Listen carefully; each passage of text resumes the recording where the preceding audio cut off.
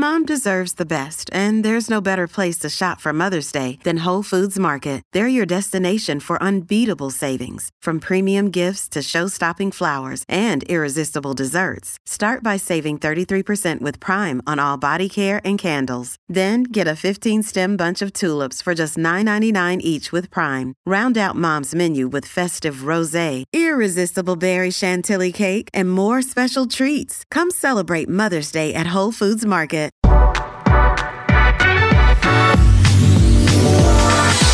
Hi, I'm Alice Living, best-selling author, personal trainer, and your host of Give Me Strength.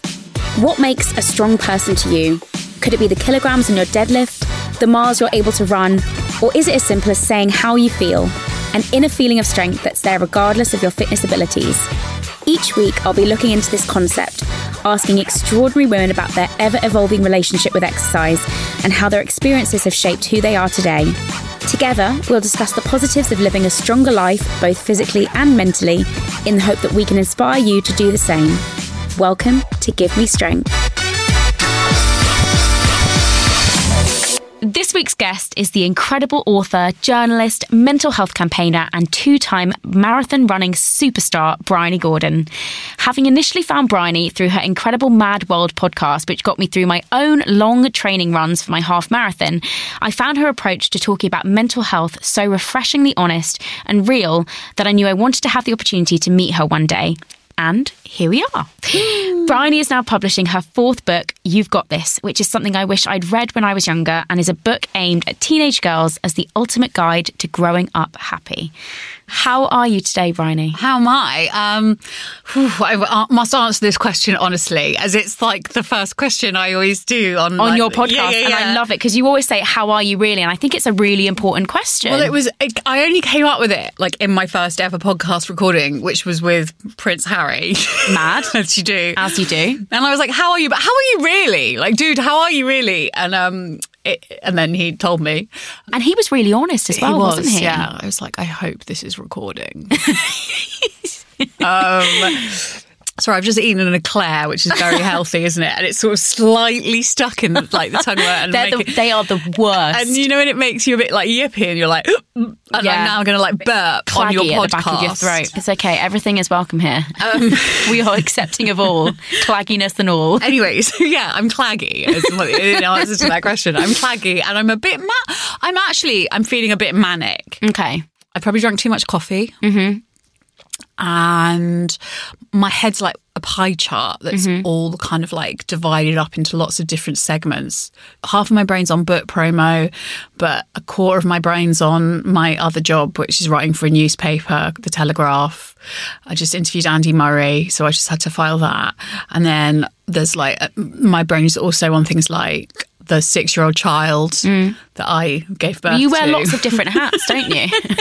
So, it's actually quite nice to have that question asked to me. Okay. And to be able to just sit still for a moment and go, how am I? But also to know that we live in a world now where actually I feel like we're becoming more accepting of the fact that if you say, how are you really, there is often there's someone or there's a safe space in which you can actually be honest and say, because so often we go, yeah, I'm fine. Yeah. And we're so used to hearing that answer that if someone answers differently and says, well, actually, I've got this going on. I'm really manic. Hold up, no, be quiet. I don't really want to know how you are. I'm just being polite. Yeah. I'm not interested in how you are. It's that thing. Like, don't tell me. Don't tell me the truth. It's definitely something we need to do more. We need to probe more.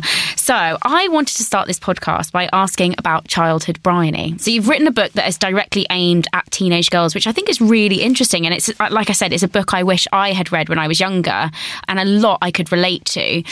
What was this time like for you growing up? And was it your own experiences that motivated you to write a book for girls this age? You know that question people always ask us when we're kids, like, what do you want to be when you grow up? And I had like a million answers to that question. I wanted to be like an Arsenal footballer, a lawyer, a unicorn. But at the heart of it all was I wanted to be a little bit less like me. I had a really lovely childhood. I had grew up in a nice house and had a Labrador and a Volvo. I mean, obviously I didn't drive the Volvo. My parents did. And we, and we went on holiday to Cornwall and I had a lovely sister and brother and, nothing bad ever happened in my life. But I always felt like I've also come to realize that nothing bad has to have happened in your life for you to experience mental illness. No. It's like newsflash. In fact, for most people, that's the case. Yeah. And I think that's where a lot of the anxiety comes from, is they're like, but I've got no reason to feel this way. Children, I think, one of the great things about children is they have completely wild imaginations. So when we're kids, we may perceive things that are quite normal in a frightening way, or we may be overly sensitive to them and think that we are getting in people's way. And we carry that stuff through to adulthood. So, you don't have to have had an awful childhood to have your head shaped in a slightly weird way. And I, as a child, I was very frightened. Like most of my life until recently has been the prevailing emotion has probably been fear. Which sounds like, great, I can't wait to listen to this woman. I kind of just wanted to slither into someone else's skin. I didn't want to be me, really. That was at the heart of all my answers to that question. What do you want to be when you grow up? So yeah, I was quite shy, which people find really hard to believe because I'm a gobby shite. I shouldn't say that. I shouldn't call myself a gobshite. But I'm quite, Loud and proud? Loud and proud. This sounds so sad to say, but I don't have any happy memories of childhood. Really? No, not really. No, I have some. Like I have, but I don't. I just remember being scared the whole time. I had, when I was 12, I developed really crippling obsessive compulsive disorder. I mean, all obsessive compulsive disorder is crippling. But I didn't know that's what it was, because if anyone spoke about OCD, it was as like, I don't know, like someone was really organised, and people didn't really speak about it that much anyway at the time. I had this type of OCD called Pure O, which I describe OCD as your brain refusing to acknowledge what your eye can see. So be it that your hands are clean, or that the door is locked, or that the oven is off, or your hair straighteners are off. But it can also be thoughts. So, a lot of people who have my kind of OCD, Pure O, because it's all about intrusive thoughts, they worry that the speed bump they've gone over is actually a child, and they go back and check and check and check and check. And my thoughts are things like, I talk about thoughts. We all have thousands of thoughts every day. We are not all of our thoughts. And if we were, we would be completely bonkers. And we all have those intrusive thoughts, like, someone hands you their baby and you're like, what if I just threw this baby on the floor, And the thing is that most people that don't have OCD go, that's obviously ridiculous. I'm not going to throw this baby on the floor. This is the randomness of my brain, and they just dismiss it. But someone with Pure O can't dismiss the thoughts, and they ruminate on them to check that they are not their thoughts. And so it can get pretty dark. And so from a young age, I had a type of OCD that made me think I was a serial killing paedophile. It's fun. Yeah. So I was a really scared child. I was constantly kind of like, I thought there was a long period where I thought I was going to die of some sort of like terminal illness that I'd caught through germs. So I had that washing hand type of OCD, and I kind of would wash my hands until they bled. And it got to the stage where I couldn't really leave the house, and I couldn't touch my family. I was scared I was going to like pass them that illness. I like hid my toothbrush under my pillow. And I think back, it's really weird, like, because at the moment, because my life is like full of success and positivity, and people are like celebrating me for these things that were really fucking awful, actually. And I get sometimes when I really stop and like you asking that question, and I just stop and breathe and go, it's like quite emotional to think about the place that I was in. And this book came from a place of real sadness and misery and desperation not to be me. And I was so desperate not to be me that I kind of almost killed me. I'm in recovery from alcoholism and addiction. So it's like a long answer to your question, but my childhood was like that. But the reason I do what I do, Alice, is because the thing about all mental illness is that it's quite treatable, like just as physical illnesses, if you catch it early. And if you don't, it can kind of snowball.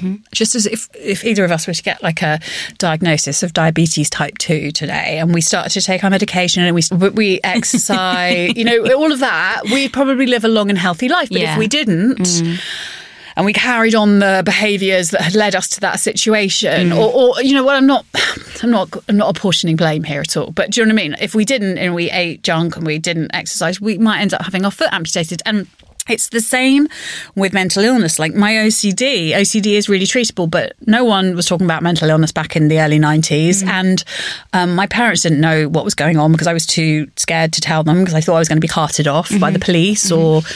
So it sort of snowballed, and I developed really bad coping mechanisms to deal with it, like alcohol, drugs. My hair fell out because I was so stressed, and then I developed bulimia in a sort of weird way to try and get control back over my body. You talk in your book about how, and I'm talking about your third book, which is Eat, Drink, Run, which is what I've just listened to. But in that book, you talk about how life was very, very chaotic for a period of time where you were drinking heavily, you were deeply sort of depressed, but you almost didn't quite realise that all of that was to mask the fact that you were actually deep down quite terrified of who you are and what was going on. Yeah.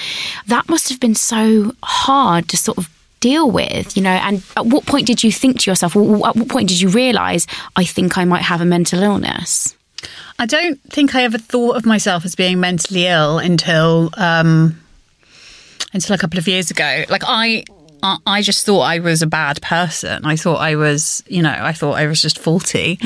And when I wrote for the first time about my type of OCD out of sort of desperation to meet other people like me, it was about 6 years ago now. It's really weird because my journey, I hate that phrase, but my journey has been very much like, I feel like I'm doing recovery like in real time. Yeah. So like I've discovered so many things about me. So I wrote about my OCD, and then I set up this thing called Mental Health Mates, which is like a walking and talking group for, you know, so people can get out of the house and, you know, and meet other people like them without fear of judgment. And there was all these kind of things that I was doing to try and meet other people like me and make myself feel better. And then, you know, from that, you know, I realised when I started training for my first marathon, because I thought, oh, that's gonna make me healthy. That's gonna stop me drinking so much. You know, I was like in my head, and it didn't. I mean, I stopped drinking for the duration of running the actual marathon, but I was like boozing hard, and I realised I was like, this is like I could see.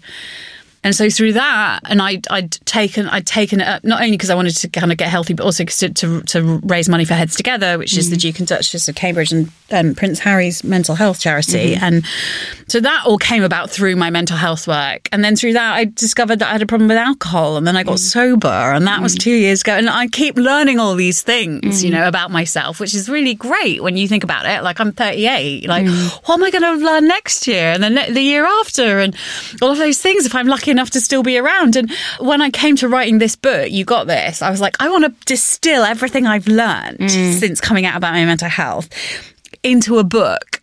It was almost like to give to younger me, to go, this is what I wish someone had given you when you were 12. But also to say to other girls out there who may be starting to experience the same things I did, this is what you can do. So you don't have to go through what I did. I went through it, so you don't have to. Yeah. I think there are a couple of things that are really interesting. The first one is that you just said, you know, coming out about my mental health. I think that's a really interesting thing. You know, would we ever come out about a physical illness? Would we ever come out and say, you know, oh, guys, I've broken my arm? And we still have that thing of having to come out, as you say, about suffering from mental illness. It's still seen as like, oh, God, wow, oh, amazing. Whereas like what I think you've done and what's so great is you've normalised the conversation around it, you know? And I think that's so important, particularly like your first columns that you wrote. There's a reason why they were picked up by people like Prince Harry and Prince William, your new best mates, was because suddenly someone was talking about it in such a refreshingly honest and real way. And I think there's so much in that. And the second thing is the types of mental illness that you have. You know, I think things like stress and anxiety and depression are becoming a little bit more spoken about.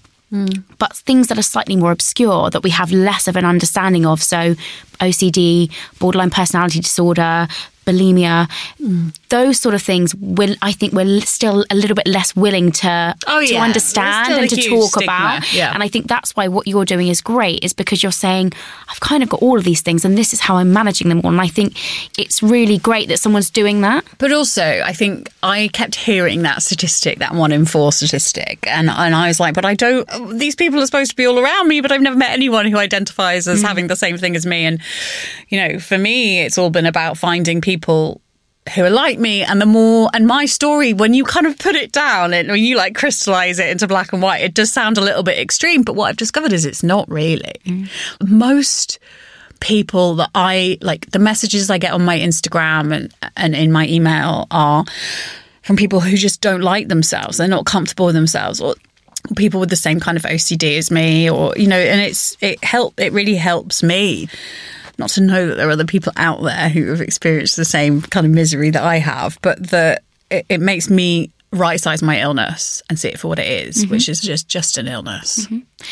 Talk to me about Mental Health Mates. This was your baby. When I read it in your book, and that first day when you showed up and you almost cried at there being people there that had showed up to your tweet that you'd put out. Yeah. It was really inspiring. Talk to me about that initiative. Well, Mental Health Mates came about 3 years ago, and I was really unwell. I was having a really bad episode of obsessive compulsive disorder. And I was like out on the common near where I live doing a bit of running, because that was like the only thing left. Like I tried everything, you know what I mean? I was like, I've heard that running and exercise is good for you. I'm gonna go and do this.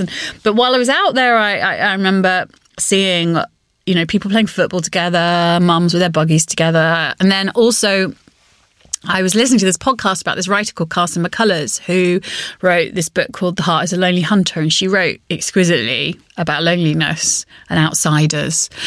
And she suffered from alcoholism, and she very tragically died of alcoholism, and she tried to kill herself on several occasions.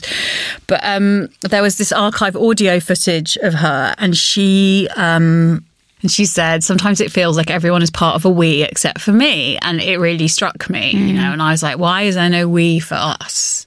Because Carson McCullers was part of a we, And I was like, I want to go and find my we. So I kind of got home and I was like, I'm gonna tweet and like do a meetup for people with mental health issues. And my husband was like, what if a load of mad people turn up? And I'm like, that's the point. And I just tweeted like, I'll be at this spot in this park at this time. Come along if you also, and it got retweeted a few times. But I went along on the day, and to my amazement, 20 people showed up. And now it's in, countless cities and towns across New the Zealand UK, it's gone to. Some abroad, yeah. And it's a website, mentalhealthmates.co.uk, and you go on it and you download a walk pack, and you can set up your own communities in your areas so that you can meet people like you and get out of the house and do exercise, which we all know is really great for your mental health. Like I always say that what all mental illness has in common is that it lies to you. It tells you you're a freak, and it tells you that you're alone, and it tells you that no one is going to understand what you're going through. And that's just not true. And the moment that you reveal that truth, that actually you're not alone, is the moment that you start on the path to recovery. You're not immediately cured, but you are, you can only get better. The most important thing is to not isolate yourself if you're ill. So yeah, it's pretty, we've got ambassadors now, and the people that came on that first walk have become friends. One of them, Polly, created the walk pack, and it's a real kind of like it's simple, but it is effective. We'll be back after this.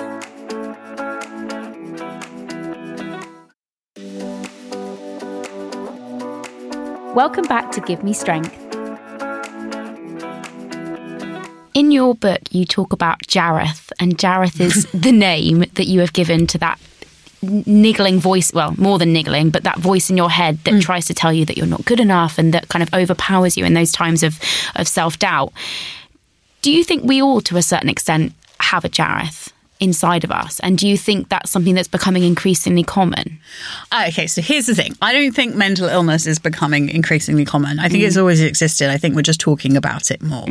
So when I hear about like an epidemic of mental ill health in young people, I think young people have always been unwell, but like we have the means and the vocabulary to talk about it now.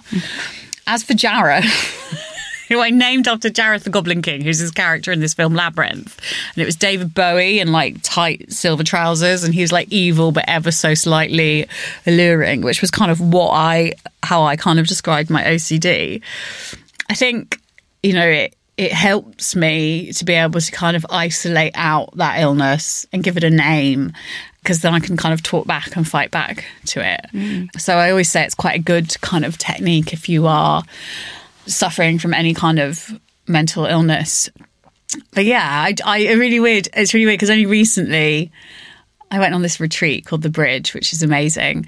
And it's all about kind of going back to your child. It's the kind of thing I would not have done in a month of Sundays a couple of years ago.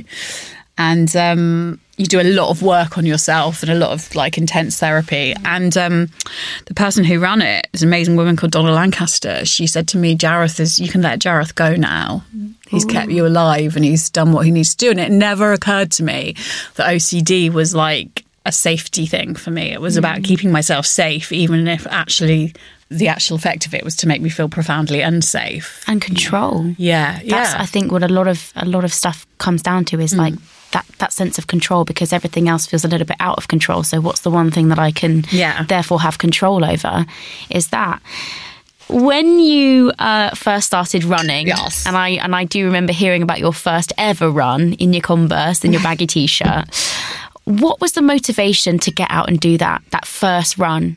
Well, it was just that I had to accept that maybe the experts were right. I was like, I really didn't want to be the person who was like, look, if you want to help your mental health, eat well, stop drinking. I was like, no, that sounds very boring to me. I'm going to find the exact right combination of alcohol and drugs that's going to improve my mental health. And eventually I had to concede that the experts probably knew what they were talking about. So it was really just a desperation to literally run away from my demons. And I had like Converse with I didn't have any like trainers. I was wearing like my dad, that's Freudian, my husband's tracksuit bums and a Star Wars t-shirt. And I was like, I'm going to need water. But I didn't have anything, like I didn't have a water bottle. So I had to go out with like my daughter's Tommy Tippy sippy cup. Which is my favourite bit. But like, whatever. And I saw that it was, for that 20 minutes, I was just trying to stay alive. But you did it. I did it. And from that 20-minute run, you went on to the Olympics. I went on to the Olympics, Alice. And I've now got 5 gold medals. And I'm looking forward to Tokyo next year. If I can do it, anyone can. That's a joke. And there we end. No, I'm joking. Yeah. No, so you went on to... Well, I'd actually like you to tell the story about how you then went on to sign up for your first marathon, because I think for anyone, me included, the marathon is terrifying. Have you done a marathon? I've never done a marathon. So lazy, Alice. I know. That's what everyone says about you, isn't it? I did a half, and that for me was like terrifying itself. I mean, yeah, it was tough. So what was it that motivated you? At what point did you go from that 20-minute run where you were like, oh my God, I think I'm dying, to getting up and saying, I'm going to do a marathon? The Royals, yes. Actually.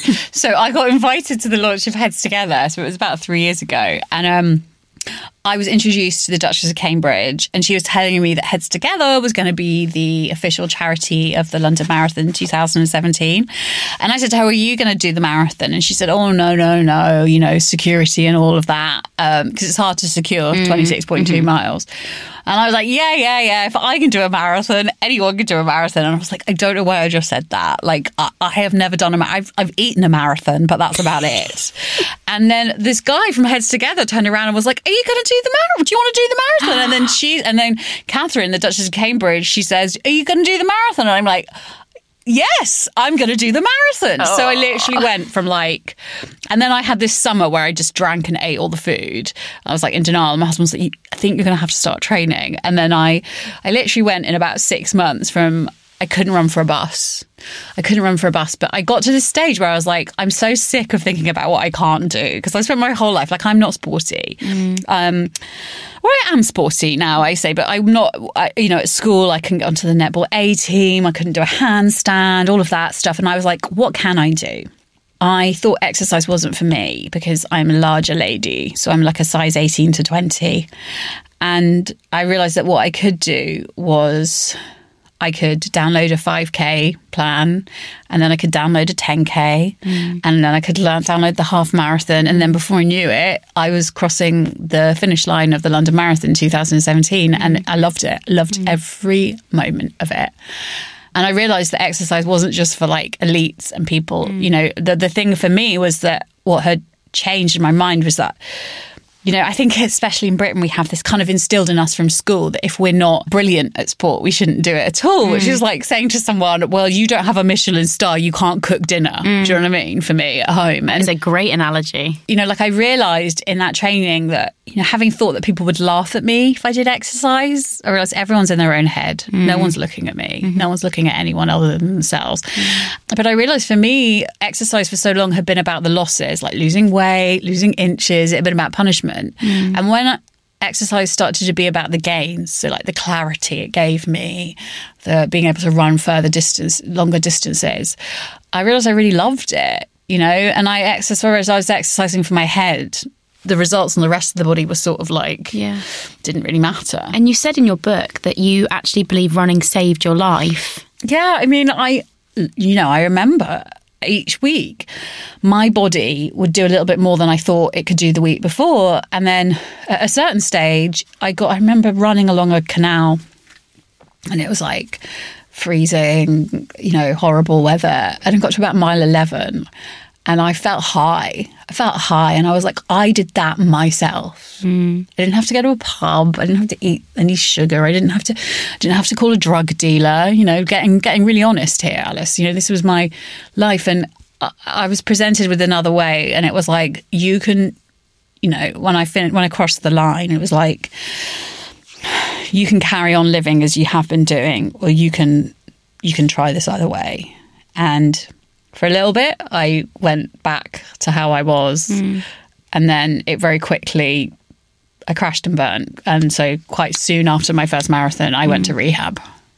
I didn't actually know that. Yeah, that's not in the book. No. Can you talk to me about that? So, because when you finish the book, you're sort of on this huge high, you finish the marathon, and you really, as you said earlier, you said you were absolutely elated and you loved every moment of it. Yeah. So was that sort of like a bit of a cliff top? Did you come to the end of that and think, oh God, what next? And then that emptiness maybe? I think I just kind of slightly spiraled without that. I don't know, it's a bit giddy, isn't it? And I'd had this kind of big stuff, like I'd done the interview with Prince Harry, and on the face of it, life was going really well, but I knew the game was up. Like I could not carry on living like I was living. Like I would like go and do a 10-mile run, and then I'd be like, let's go to the pub, you know, let's get a babysitter in. And my husband would be like, you can't have a pint for each mile you run. Or I'd be like, au contraire. You know, I don't know how I didn't die. That's the truth. So, and was that because you were still just so scared, or was it a lot of stuff? It was the only coping mechanism I'd ever learn, really, you know. And I think it's very common in Britain. It's like, I'll get to the end of a stressful day, I'll have a drink. Like it's the only thing we're ever taught. Like our parents are like, oh, I'll have a drink, and so that's all I ever learned. And I took to it like a duck to water. Like I loved drinking, but it stopped serving me. I mean, everyone stopped serving me. I was drinking in my back garden by myself towards the end.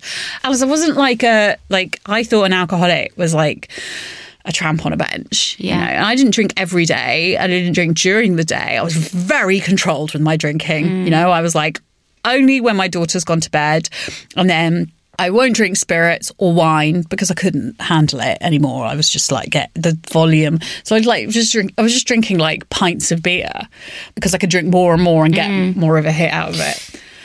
So it didn't have the sort of hallmarks of obvious alcoholism, but I learned pretty quickly in rehab. A friend of mine actually took me to like an outpatient rehab. So there was loads of misconceptions I had about all of this stuff. And that was August 2017.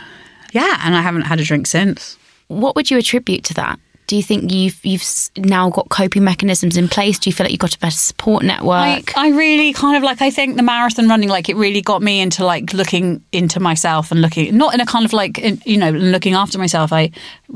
Rehab really helped.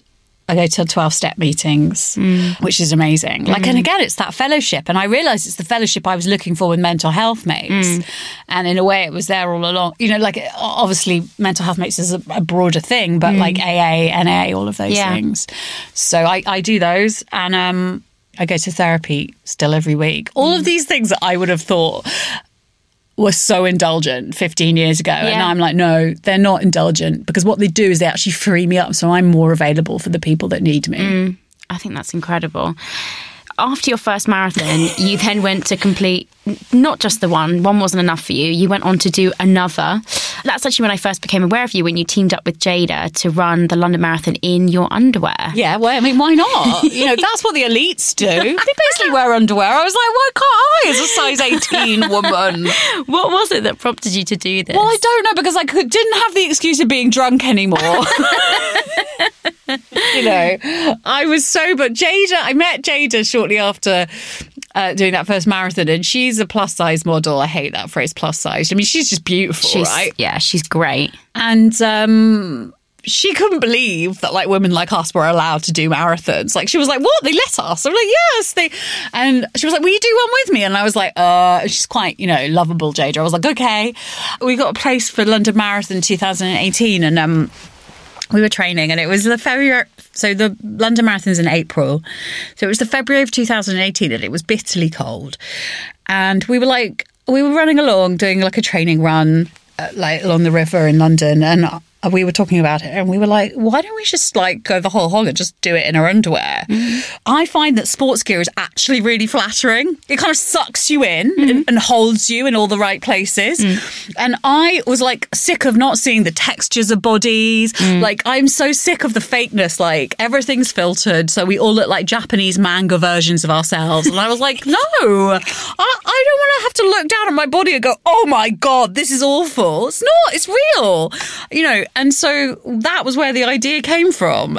Yeah, so we ran London Marathon in our underwear. It was so fun. And it was incredible. And there's really something in that. And I absolutely love what you've just said, because that was absolutely me. I thought that everyone that exercised had to be super lean and just fit. And I think what you did was show that it's so important to see all different types of bodies exercising, because like you said before, you don't need to be good at exercise to do it. You just need to do whatever feels best for you. Well, it's not an elite club. No. And for some people, it's about being the fastest and the strongest, but it's not for me. For me, it's about being the happiest I can be at any given moment. I'm not running massively long distances at the moment. I'll run 5K 3 times a week. It's really important. I'm running with my friend Emma, who has breast cancer, and we go out 3 times a week and we jog around our local commons. And I'm really fascinated with meeting people that are kind of proving the kind of traditional narratives of the female body kind of wrong. So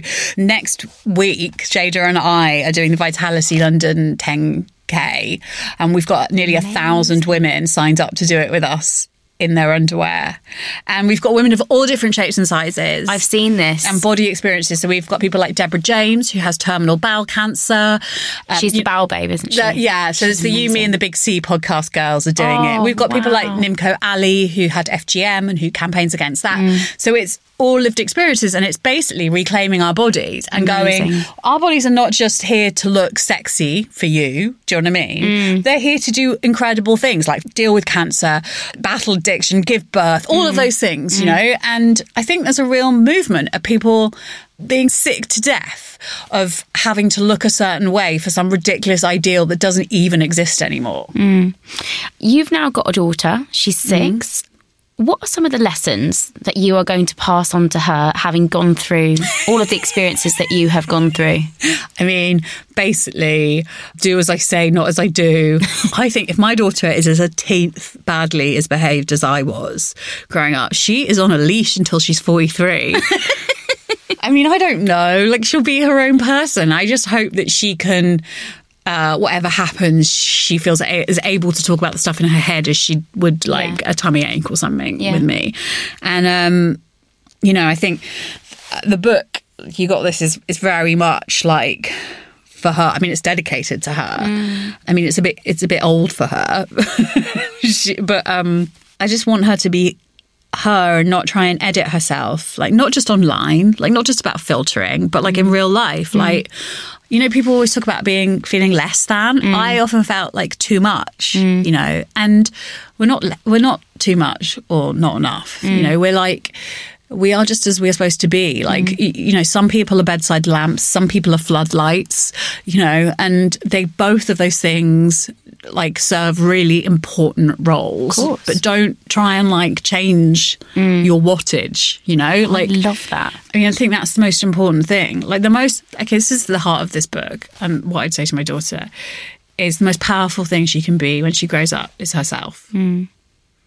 That's something that I keep trying to remind myself of absolutely every day right now. I'm still at 38. Like, I know. And it has to be a daily mantra. It's not something like, I think there's this misconception that suddenly you flick this switch on of body positivity and you're like, I'm great, I love myself. And actually, it's so hard and it's a daily practice. I'm totally with you, Alice. And people always say to me, I wish I had your confidence, because I'm like posting pictures of my cellulite and stuff online. And what I say to them is, I don't have confidence. Like, I'm the same as everyone else. Like, there's the hateful thoughts come in my head.